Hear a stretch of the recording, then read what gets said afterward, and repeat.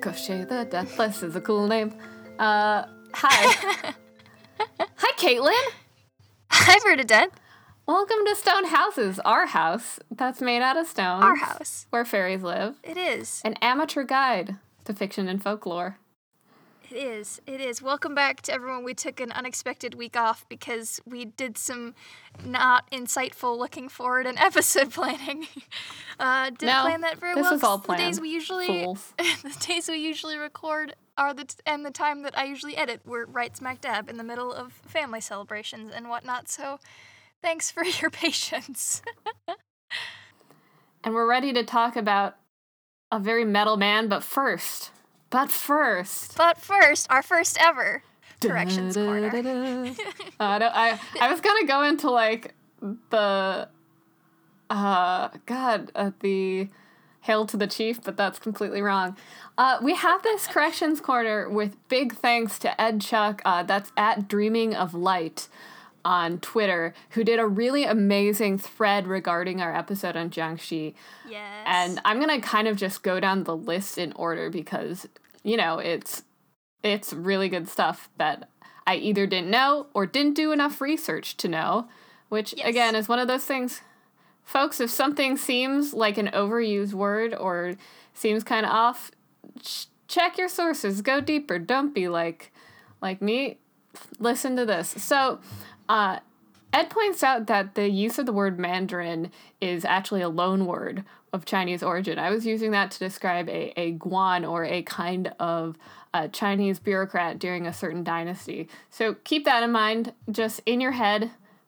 In the last episode, whenever you listen, just beep over the word Mandarin and say guan instead. The other thing is, I think we mentioned Azuki beans, which that was me, yes. Are red beans, but Adzuki is a Japanese name for red bean. For red bean. Yeah, I thought too hard about it, and I thought it was maybe something different than a red bean, but I thought too hard, and then I accidentally called it the Japanese name, so that was on me. Heck, I just call it the Adzuki bean because I'm stupid. No, wait, I'm not allowed to say that. No, it's not. Well, the thing is Adzuki is a thing. It's a real thing. It just didn't make sense for me to call it. Yeah, right, because we're talking about the Japanese name while we were talking about a Chinese myth. So we know now in the future. So again, thank you so much. Big thanks to Ed Chuck. That's Dreaming of Light on Twitter. You should probably go follow them because they're smart and nice. Yes, absolutely. You need that on your timeline. You had more corners in our octagonal room. We do. We will get to them. Oh, okay. As we carry on, yes. So, moving out of the past and into the present, I suppose. What are we talking about this week? Koschei the Deathless. Koschei the Deathless. Many different, I've found ways to pronounce it, so we'll both probably say 10 different. Koshi. There's several, and they're all pretty cool and also Russian. So. Koshi. It's Koshi. So, Koshi is considered one of, the more, horrific characters from East Slavic fairy tales. And Koshi, the name originates from the Slavic word for, bone or bony, which is said to maybe contribute to, the visual you get. You try to think of this figure as, a bony or skinny form. He's a bony boy. He's a bony boy. Mostly bones in most of them. Mostly bones, yes. Unless you throw a bucket of water on him. Like a witch, except opposite. He's an opposite witch. I'm sorry. He has his bones, but he is missing one crucial thing, and that's a soul. But he did that on purpose. Yeah, oh my gosh, he's a lich. We don't even need to have a D&D corner. I know, it's right there. We didn't even have to reach that far for this one. So, I think we both read The Death of Koschei the Deathless, the section from the Red Fairy book.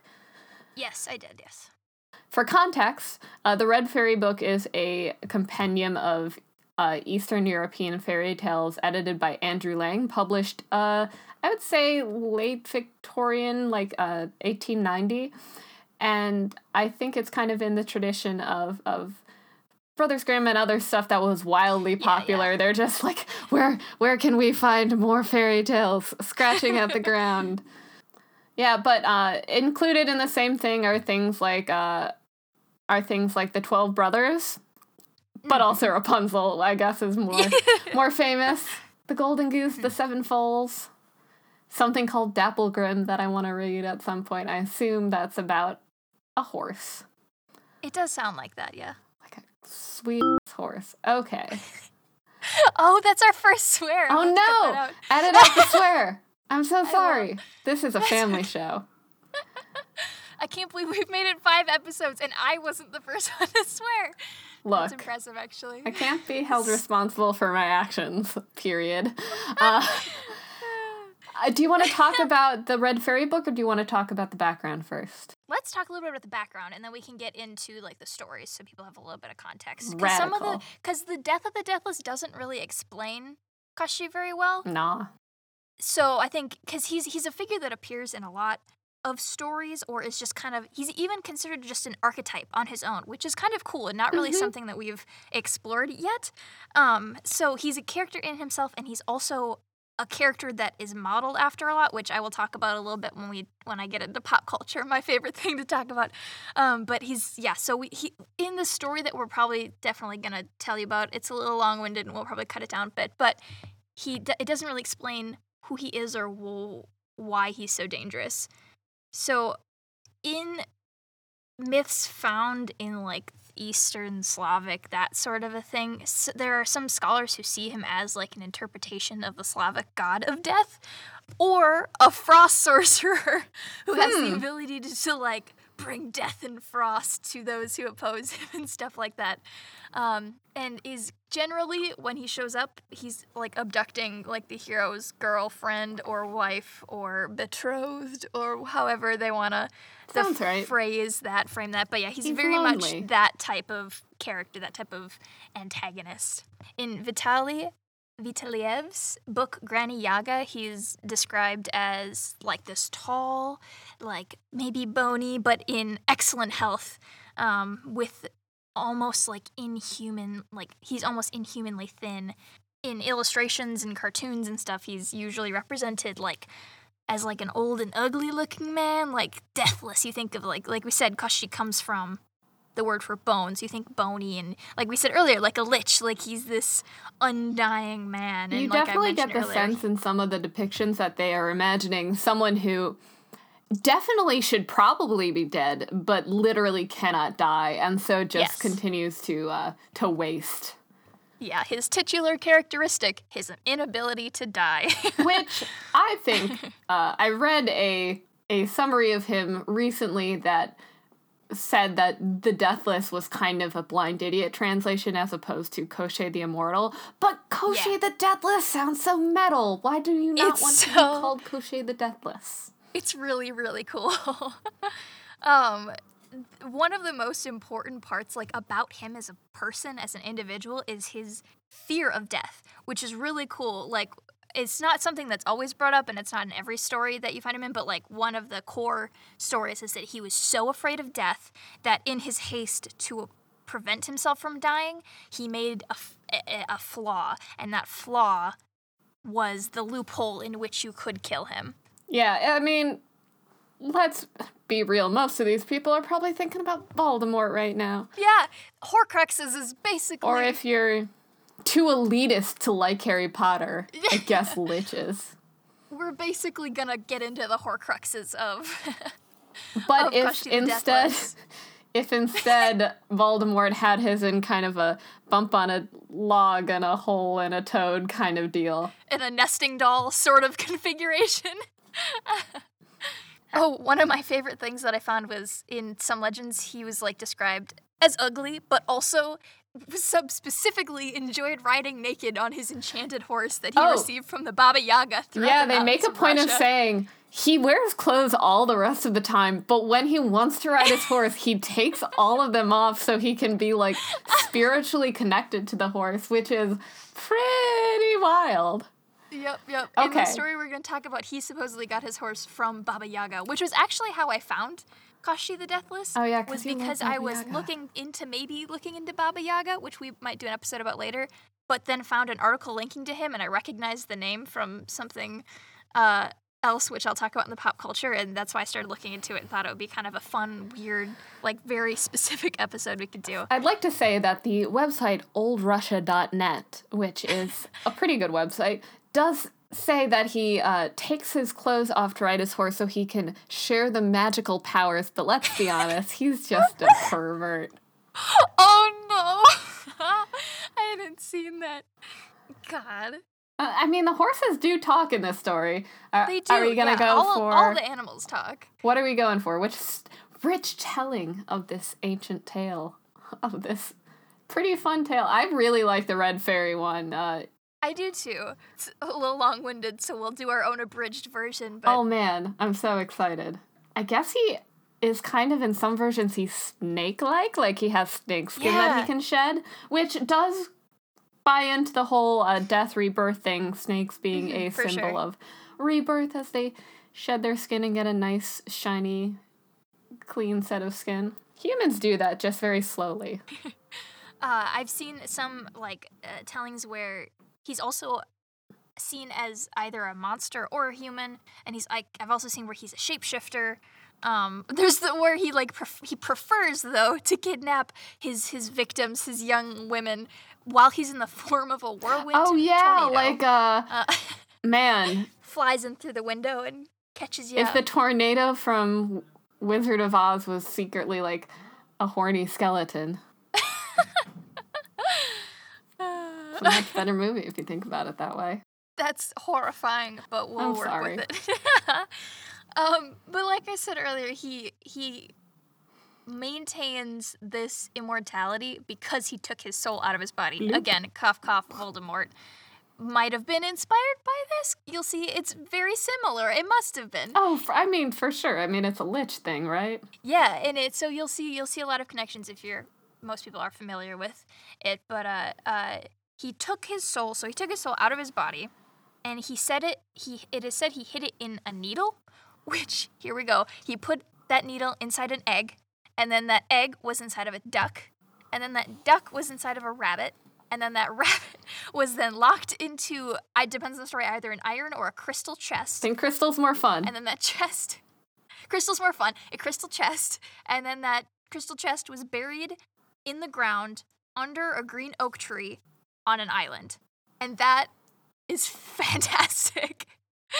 This nesting doll, soul hiding, is phenomenal. Pretty great until someone gets to that island. Although it does say in some versions of the myth that the animals are magic to flee when one level is destroyed. Flee, but again, nesting doll thing where if someone's on the island and they know your soul's in there, man. It's all in one spot, buddy. Look, I'm not saying that Voldemort did things right, but you might have done it a little bit better. To be honest, I prefer Koschei because he's kind of a weird romantic and actually pretty gentlemanly. He's kind of funny, yeah. Once this person, once you and I, Bernadette, once you and I are on this island and dig up this nesting doll, a crystal chest with a rabbit in it, which is just in horrible. I guess it's a big rabbit or a small duck. Yeah. That's fair. As soon as we take this chest and we dig it up... I don't really want to kill a magic rabbit, even if it is... I know, it's sad. We have to go with it, though, for the story. I mean, maybe when we open the chest, the rabbit runs. That's the first thing that happens. The rabbit bolts. We probably spend the next several days rabbit wrangling. I could catch a rabbit. I absolutely could not. I absolutely cannot. We had a rabbit when I was actually in middle school, high school. His name was Otis. You've had a lot of pets, man. Yeah, well, I live on a farm. Yeah. So, this, presumably someone other than us catches this rabbit, and then kind of... inside this rabbit. Holds it real hard under their arm and gives it a squeeze, and then a duck pops out of it. Yep. And then the duck tries to fly away. And hopefully it doesn't get far because we're on an island and we can't actually chase it that far. But you get the duck and you persuade it to lay an egg. Once anyone is in possession of this egg, you essentially have Koschei in your power. And he'll start to weaken. He's mine now. He's mine now. Smush. He'll start to get sick and he'll lose his ability to do the magic that he can do. And and in a sense that's almost like you would imagine like a voodoo doll, if the egg is kind of tossed around. So will Kashi likewise be flung around against his will. Just walk up to him with it in my hand like a maraca, like. Yeah, shika shika shika. And then you break open the egg and you have this needle. A delicious omelet. And inside this needle, it contains the soul of Kashi, the almost deathless, and you can just kind of break it in a similar fashion to a needle. It's not anything special after that. And if you break it... Kashi the nearly deathless. Kashi the nearly deathless. You will break it in your hands, and it will force hundreds of thousands of years of age all falling, crashing down onto Kashi at once, and he evaporates into dust or whatever dramatics you want to throw on it, but you vanquish him once and for all with the power of his own age. Throw up my arms and reclaim my beautiful wife. Yes, that's what you get for stealing my wife, Kashi. But, I mean, like, he's pretty gentlemanly about it. He's a bit overconfident that no one of the many people he has made extremely angry by being kind of a jerk will ever try to hunt down the secret to his deathlessness. Yeah. Like, man, if you're gonna put all your stuff in a Matryoshka doll, like, don't antagonize people. Just chill somewhere. Start a farm. Yeah. Keep goats. How about those rabbits and ducks that you had to handpick? Just get a bunch of them, hang out with them. Make a little rabbit farm, duck farm. Man, it's good. Go hang out life. with the Baba Yaga. You don't have to go around stealing stuff, okay? I don't know. So, the death of the deathless. Yeah, man, he does straight up die. This is from, or at least the story we're about to tell you is more or less from the Andrew Lang version, The Death of Koschei the Deathless, from the Red Fairy book, which, like many of the things we've referenced on the show, is available for free through the Gutenberg Project. Woohoo! Yeah, so, support free things in the public domain. Support the Gutenberg. Honestly, it's such a great resource for all things, not just our silly little podcast, but it's pretty great. It's nice. Yeah. All right. Once upon a time, there was a prince named Ivan, and he had 3 sisters who he loved a whole bunch. They were best friends. He didn't want to let go of them, but his parents were like, hey, let them marry who they want, all right? And he was a good son and a good brother, so he said, yeah, cool. I will do that. Anyway, parents die, sisters hang out, and then one thing happens 3 times, but slightly differently, which are a bird comes down from the sky in a lightning bolt. A storm happens and breaks open their ceiling, and then a bird flies through it. A sweet bird flies through. There's a flash of light, and then it's a handsome boy. And that boy says, hey, I want to marry your sister. And he says, man, if she wants to marry you, cool man, bird wizard. By the way, I like that some of the versions call them sorcerers. Yeah. Anyway, he's like, if my sister wants to marry you, then she's going to do that. And then the sisters do that. And he 3 times. What was it? A hawk, an eagle, and a hawk, a falcon, and a hawk, an eagle, and a raven. There it is, yeah. And by the way, the raven is the handsomest of them. Oh, yes. And they spirit the girls away to their realms and their kingdoms.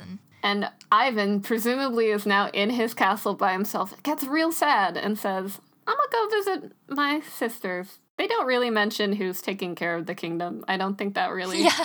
It's not part of this story. He's just princely. Yes. He's a sweet boy who cries a lot. He does. He cries a lot. So, sweet Ivan goes to ride for his sister's kingdom, and he's riding along, and he sees a whole army just lying dead, and he says... Fallen. Man, oh my gosh.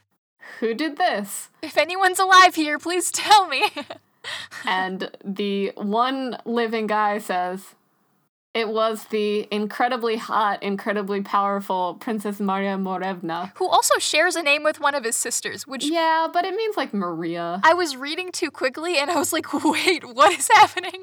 I had to go back and reread, but I realized it was a second person.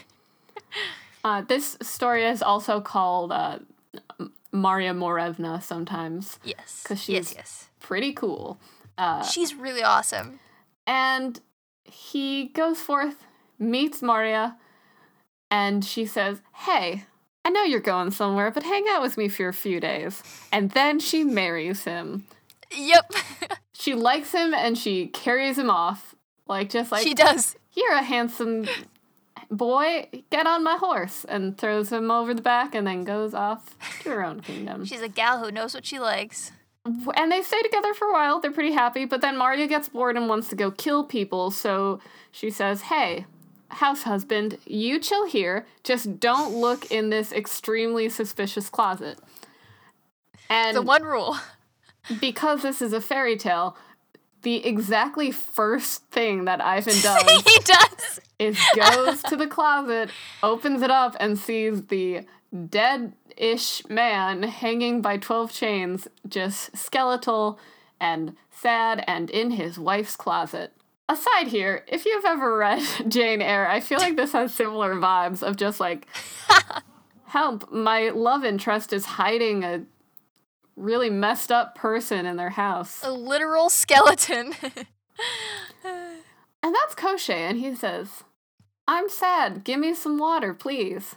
And the prince gives him a whole bucket of water, and this happens for a while. Basically, he just pours lots of buckets of water on this guy. I realize that he does. Drinks them, but the illustration that goes with the original book... It's just a wet t-shirt contest up in this closet here with Koschei. It looks like he's throwing the water at him from a bucket. Yeah, it really is. But that's not what happens. He gets all strong, and he says, thanks, fool. And he literally breaks says, all these chains. I love this phrase, now you will sooner see your own ears than Maria Morevna. And then he turns into a whirlwind and captures Maria Morevna. And then Ivan cries. Ivan cries for a bit. This is a recurring theme. Assume if we haven't said what Ivan's doing, assume he is probably having a cry. That's fine. He's mostly crying, yeah. Me too, buddy. It's okay. The prince goes and visits each member of his family, each of his sisters, and at each castle he waits for a while and he leaves a piece of a gold...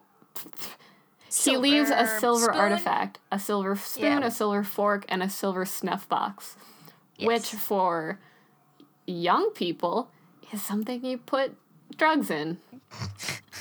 By the way, these boys are referred to still by the name of their bird selves, which is pretty rad. Yeah. Mm-hmm. They're kind of cool, shape-shifting princess. And they're all very excited to see him. Like, these Hey, king brother. sorcerer, like, they're like, our brother is back, and they go and get his sister, and they're like, look, our brother is here. Let's It's have a really party. actually quite cute. Isn't it? Like, Let's have a party. especially the part at the beginning where they ask for his hand in marriage, and he's like, if my sister wants to marry you, go for it. Because that's just such a out-of-place thing in these stories. Usually it's just like, and then Ivan traded his sister, and it was, he didn't care. There's one, I think the first one is like, I think it's like, if my sister gives consent, then whatever. I'm like, that's really, really cool of you. You know what? We're I easily think I thought in Ivan... the 1890s.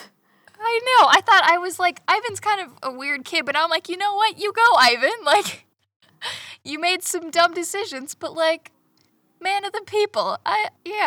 So, he's a good dude. Eventually, Ivan leaves these silver artifacts with each of his brothers-in-law, and then goes and finds Maria Morevna. In some versions, it's at, like, a special castle that Koschei has, and then sometimes it's just, like... out in the woods. On the road, on a house.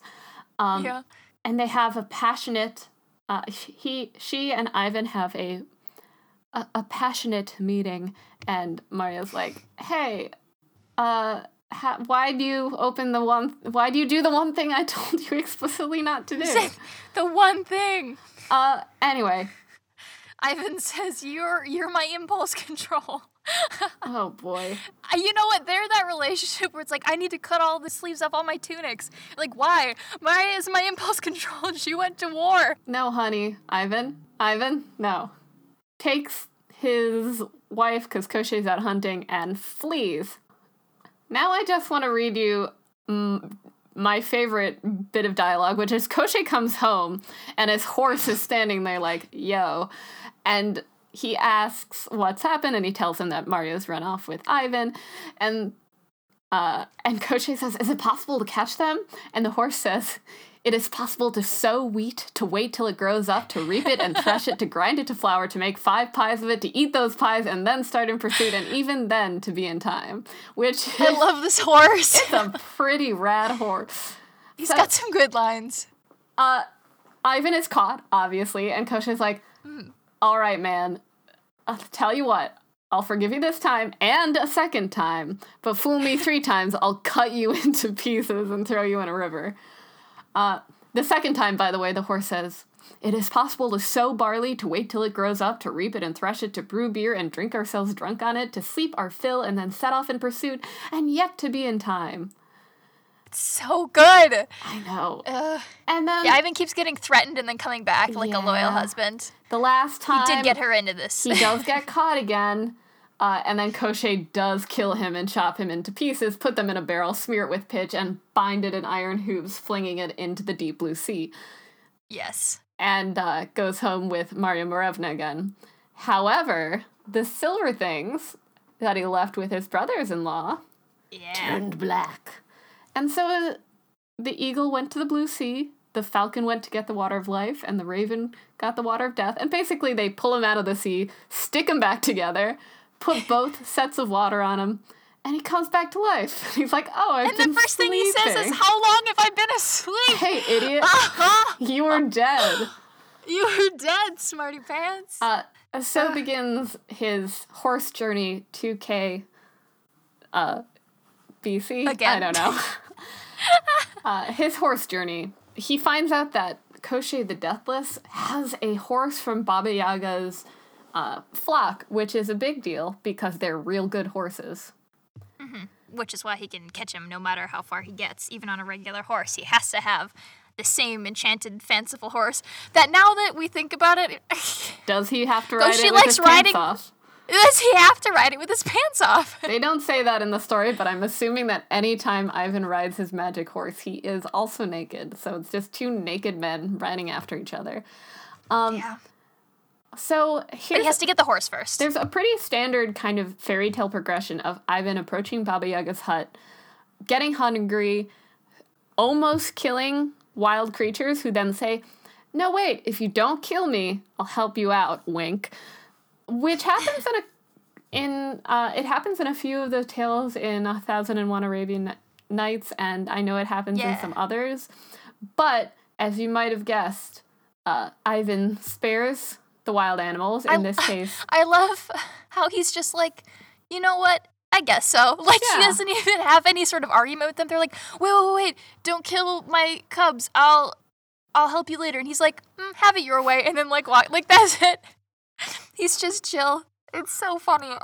It is worth saying that the 3 things that Ivan encounters and doesn't eat are a chicken, honeycomb, and then he is intruded by a bee, and then a lion cub. A lion? He's like, I'll just eat this lion cub. And Ivan, what are you talking about?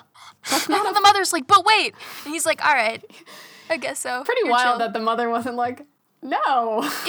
Immediately, I'll eat you, kill the sir. Heck out of you. But he eventually gets to Baba Yaga's house. Pretty bold, says, hey, Granny. She's like, yeah. Hi, Prince Ivan. And he agrees to watch Baba Yaga's herd of mares. Is that the right name for a group of horses? Hold on. Caitlin Googles it. A group of horses is called a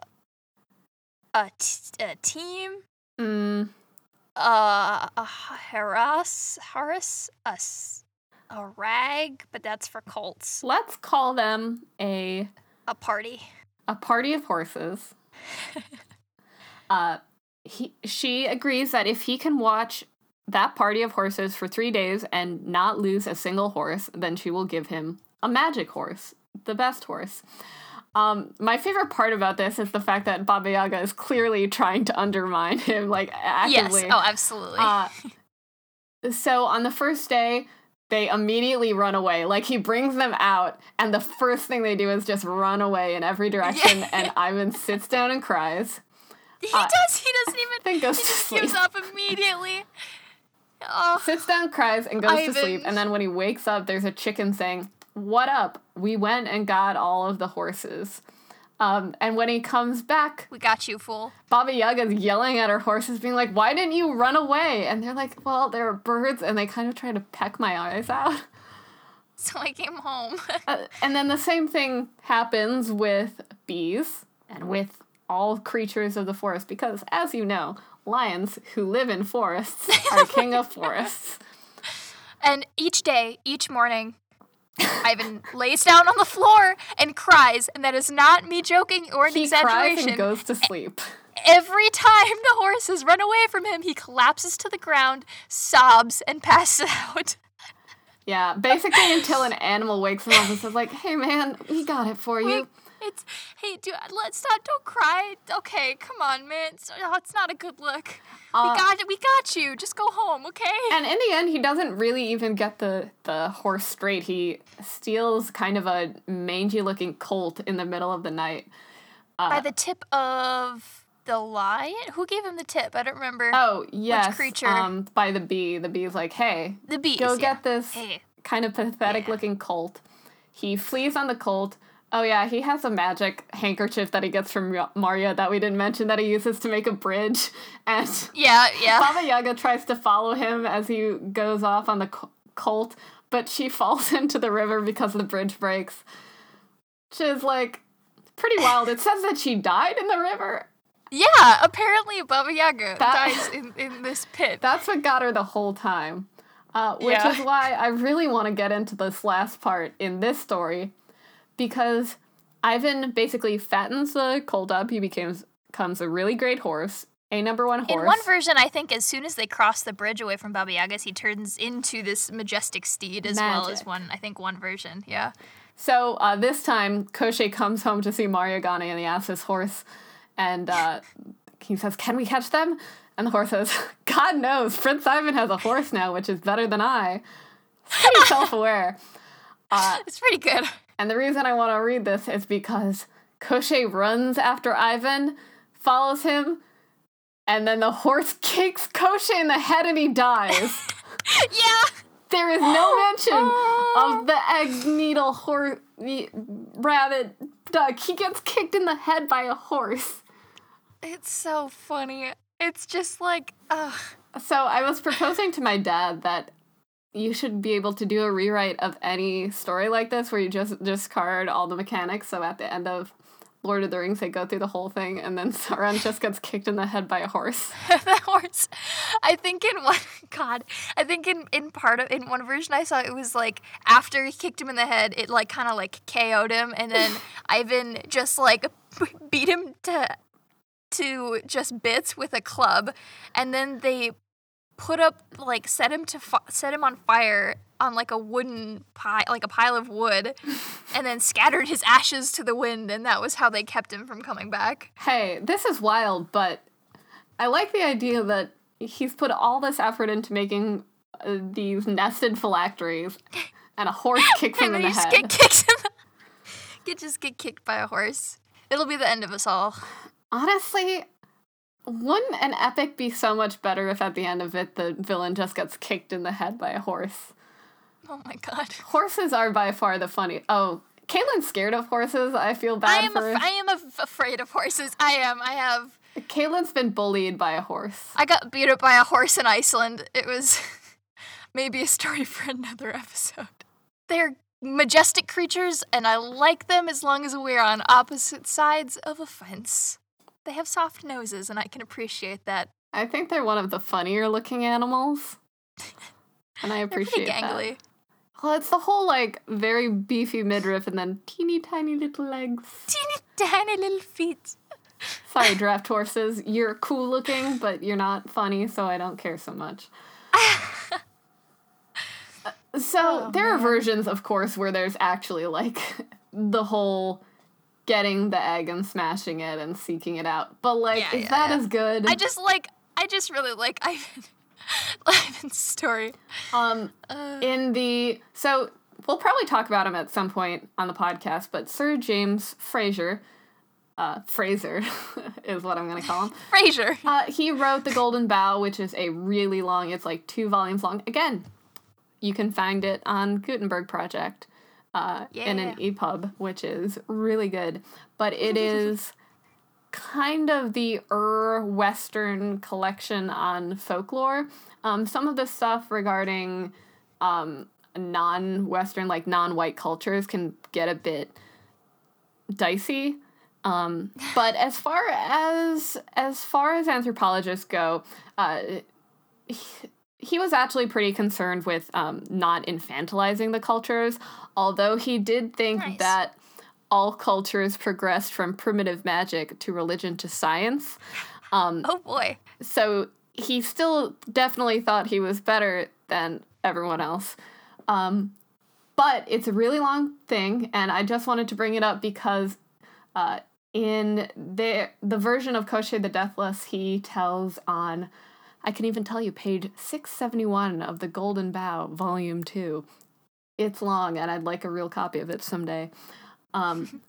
Basically, it's the same thing, except Maria just tricks Koschei into telling him what it is by saying, like, Koschei, I love you so much. Won't you tell me where your death is hiding? And he's like, lol, it's in a broomstick. And he smashes the broomstick and he's like, saying like, ha ha ha. And she says, you didn't trust me? Tell me where your death is. And he tells her. It happens like in the cycle of 3.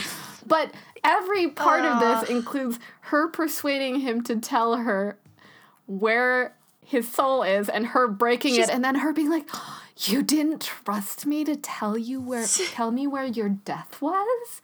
She's so cool, actually, though. Me? I love her. And then they smash the egg and he dies. It's so good. So good. Oh, man. Oh, my God. There are a couple different fairy tales that I saw. Like, there weren't a ton where I was able to see what type of, like, actual magic he has. But there were some where, like, he turned people into things. And my favorite one is he turned someone into a walnut. Like, what a power move. Like, what version usually of this people in? turn... I don't remember. It was just like a passing mention somewhere, but it stuck with me of everything I researched. Like, in so many fairy tales, like, I curse you to turn into an animal, I curse you, you're a werewolf when there's a full moon, whatever. No, you suck. You're a walnut now. Like, walnut forever. So funny. I mean, he also turns, like, people into animals and stuff, and there's one where he turns entire kingdoms into stone and whatever, but, like, just a walnut. It's awesome. Quality. What a way to go. Turn into a walnut. And then someone eats the walnut? I don't know. I guess. Well, that's a... You're not conscious. It's fine. I take it back. I don't want to be a walnut. Oh no. What am I going to get you for Christmas? Oh, rip. R.I.P. There are a couple of Russian myths where he's seen... Like I said earlier, as the powerful frost sorcerer, and like the cunning mind and not so good intentions. But there's also one where he's seen as, by I guess like from a more modern approach. Some people would, I guess, see him not as a villain, but as a force of nature, not necessarily evil. I guess just a jerk. I don't know. But he's still definitely in a lot of stories seen as an evil character. Hey. That's all right. That's all right. He curses a lot of young women to turn into animals, frogs, snakes, other like wildlife, other animals like that. Yeah, he definitely is kind of a tool. He really is. There's one I read about that he kind of plays like a good anti-hero, and in the like a sudden turn of events, he wins the heart of this beautiful girl and she actually becomes his wife, like just straight up, like no buffoonery involved. I love the quote, one of like all of the things, like when you read the horse's lines, like just a lot of things about him are just like extravagant and extra for like the concept is so goofy. One of the fairy tales opens up with him saying, "My death is far away. The sea on the ocean. There is an island. On the island of oak stands under an oak chest, buried in the chest, a hare in the hare, a duck in a duck, an egg, my death." Like, it's so... Oh, I've got one before it's hard to read out loud. Drift into pop culture, which is, this is also from oldrussia.net. a song he wrote about himself that he would sing in Yes. Marevna's dungeon. Amid great rocks, Koshi the Deathless leaping, onward rides wild and fierce and free again from chains. Like the storm he howls and weeping sprays the steps with burning tears of rage. Again, singing about himself, kind of an egotist. I know, he's so, like, he's supposed to be so scary, but I just find him so just funny. Yeah, he's pretty, so goofy. Pretty camp in a way. Yeah. Oh my gosh. I saw a couple of like interesting interpretations. There was one that was like a scholarly opinion on it, was like in some sort of like Matryoshka interpretation, model of the universe almost. So like the water, so like is like the sea, ocean, the earth, his island, plants would be the oak tree, animals would be the rabbit, poultry would be the duck, and the oak would be the world tree. So in other words, you can only kill Koshi by destroying the world itself. And I'm like, oh, well, that's a little deeper than just a nesting doll leading to a pin with a soul, but I'll take it. I have a bit of young adult literature to recommend on the subject of Matryoshkas. It's not really related, but I thought of it while you were talking about that. The Fifth Doll by Charlie Holmberg. They also wrote The Glass Magician, which I really like, or the Paper Magician series. Really charming stuff, and also kind of involves dolls and nesting and souls. Very cool. It's a good lead-in, good segue into my favorite, your favorite, all of our hearts. Everyone's favorite. You're not allowed to have another favorite. Well, no. No, this is everyone's favorite. It's Caitlin's favorite, very clearly. Pop culture, where Koshi the Deathless appears in various... I have so many. I didn't even realize how much stuff this was in. And I mean, some of them I don't recognize, but like usually when I find like lists of things that the stuff we research is in, the list is like pretty short, but this is so long. This is very long, and I whittled this down. I'm ready. Like this is... Here we go. So some of them maybe not quite as popular as others, but just to give you kind of a spread for how much stuff this is in. So the villain in Igor Stravinsky ballet Firebird. Yes. In the Soviet films, Kashi the Immortal from 1945, and also Fire, Water, and Brass Pipes in 1967. In the Soviet animated film Beloved Beauty from 1958. Mercedes Lackey's novel of Stravinsky's Firebird also features Koshi as like the main villain. It was like a retelling of the classic story for a more modern audience, which happens a lot. There's a lot of those. He appears as a slave to the Baba Yaga in the Hellboy comic book series. His soul is like hidden away, and he first appears in Hellboy Darkness Calls, and the Baba Yaga sends him to kill Hellboy in return for his freedom, which is kind of cool. He appears as a character in RuneScape, just as the name Koshi the Deathless. He's a character in John C. Wright's War of the Dreaming novels, where he offers to save the hero's wife if the hero will agree to take the life of a stranger, which is... interesting. That's some button stuff. Yeah, it is. In the Doctor Who Expanded Universe novel, The Dark Path, the Master uses the name Koshi, which is very interesting. I think that's kind of cool. Oh, speak nerd. Listen, this is what this corner is for. Catherine Valente's novel Deathless is, again, a retelling of the Koshi story set in 20th century Russian history. In the video game series The Incredible Adventures of Van Helsing. In the webcomic PS238, I don't know if there's a different way to pronounce that. By Aaron Williams, one of my, my established, he also does Nodwick and Full Frontal Nerdity. Oh, yeah. I read nothing but his comics as a kid, and I love PS238 so much. It is about kids learning to be superheroes. Oh. Yeah, in this one it says, hopefully very few spoilers, it says the child hero, 84, is trapped in Koshi's egg trying to find the eye. So I don't know what that means, but sounds cool. In the video game Shadowrun Hong Kong, there's the supporting character Raktor has a drone named Koshi. And if you question him about it, Raktor will reveal that he named the drone that because he has full backups of every aspect of it, allowing him to rebuild the drone no matter what happens to it. Very cool. Vasilia the Beautiful which was a Russian cartoon based on the Russian fairy tale. The computer game Dominions 4 Thrones of Ascension. I almost just said Dominoes. That's not what that word says. Dominions 4 Thrones of Ascension. He appears as a hero character for the faction of Bulgaris, which is a faction that was inspired by medieval Russia and different Slavic mythology. He also appears in the Monster Hunter series, which is written by Larry Correia. Wow, sorry, I can't read words. In it, he was an immortal werewolf, but he possessed like an amulet that gave him his powers and was involved with the origins of werewolves, which is interesting. I like that. Yeah, there's a Twitch Battletech show called Death from Above. There's a mech warrior who pilots a family heirloom mech called Koshchi, which is cool.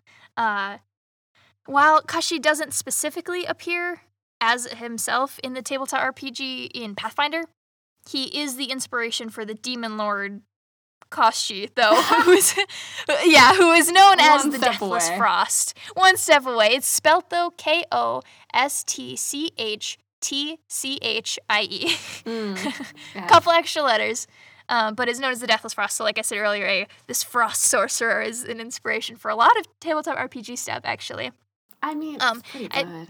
It's a pretty good character to have. Mentioned potentially or alluded to in The Sandman, Fables and Reflections. He's in the sci-fi fantasy novel Monday Begins on Saturday.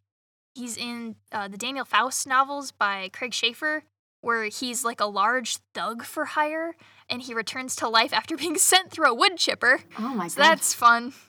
In the 7th Sea tabletop RPG, Koshchi, the Undying, is an enigmatic boyar who entered into a strange contract with a Baba Yaga-esque Asuran patron spirit to receive a form of immortality, but with this contrast to the actual myth, he's kind of portrayed as like in a more sympathetic light for that, so a spin on it. The Morevna Project, which was like an open source free culture film project, that is or was, I don't know if it's done or if it's still happening, they're working on an anime-style adaptation of the story set in a cyberpunk science fiction future. Wow. Wild, right?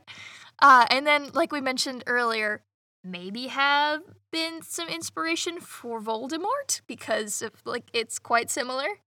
And then Season 1 of Geek and Sundry's superhero cyberpunk series Callisto 6, they had a guest player on who was playing a cyborg hitman type character for hire called Koshchi the Deathless. And I will admit that is why this topic became interesting to me, because while I was looking to Baba Yaga, now you tell me. Saw that, well... This is a big reveal on my end. Yeah, I didn't even tell you. Someone on Twitter applied to the poll and said, I see that Callisto 6 reference, and I was like, But it was interesting. I didn't know that it was based off of he was basing his character off of an actual fictional mythological figure. So I was like, well, what more reason to look into it? It's kind of cool. I have a recommendation, which is totally in line. I bought it today off Amazon and read like the first chapter, but I didn't have time to go through all of it. Still really good. Catherine M. Valente's Deathless, a fantasy historical novel. Which is about young Maria Morevna, daughter of 12 mothers, watches as 3 birds turn into men and come to wed her sisters, and wonders when one will come to her. It's basically, I would call it, definitely historical fantasy is the way to say it. Tsarist Russia, the revolution, kind of fairy-like other folk magic elements that I'm super into, and kind of a romance and a whole bunch of stuff, and I'm just loving it so far. Great writing, and I'm very excited. Yeah, Deathless. Yeah, that was one of the things that was on my list. I had never read it though, so I'm glad that you've have a little experience to it, so we can actually recommend things. I love how our episodes have been ending with us being like, but also you should actually read this thing. It's pretty cool. Oh man. Do you have any other things that you want to bring up, because that is the end of my pop culture? No, that's it for me. I think we hit all our corners, too. I think we did, yeah. High five. Very cool. Nice. There wasn't really a specifically Koshi in D&D that I was able to find. I'm sure it exists. I didn't look very hard, but there was a straight up Pathfinder. There was the 7th Sea, and then basically he's a lich, so he's a lich, man. It's a phylactery. Absolutely. More people should have eggs for phylacteries. Hashtag D&D. Hashtag WotC. I don't know. Is that a thing? If you're hashtagging anything, hashtag StoneHousesCast so we can see that you chat about us and then we can love you forever. But that has been our episode. It was a little bit more concise. This was a little bit of a smaller topic than we've picked before, which I think might be good things to shoot for, even though I really like the big topics. Thank you for joining us for another episode.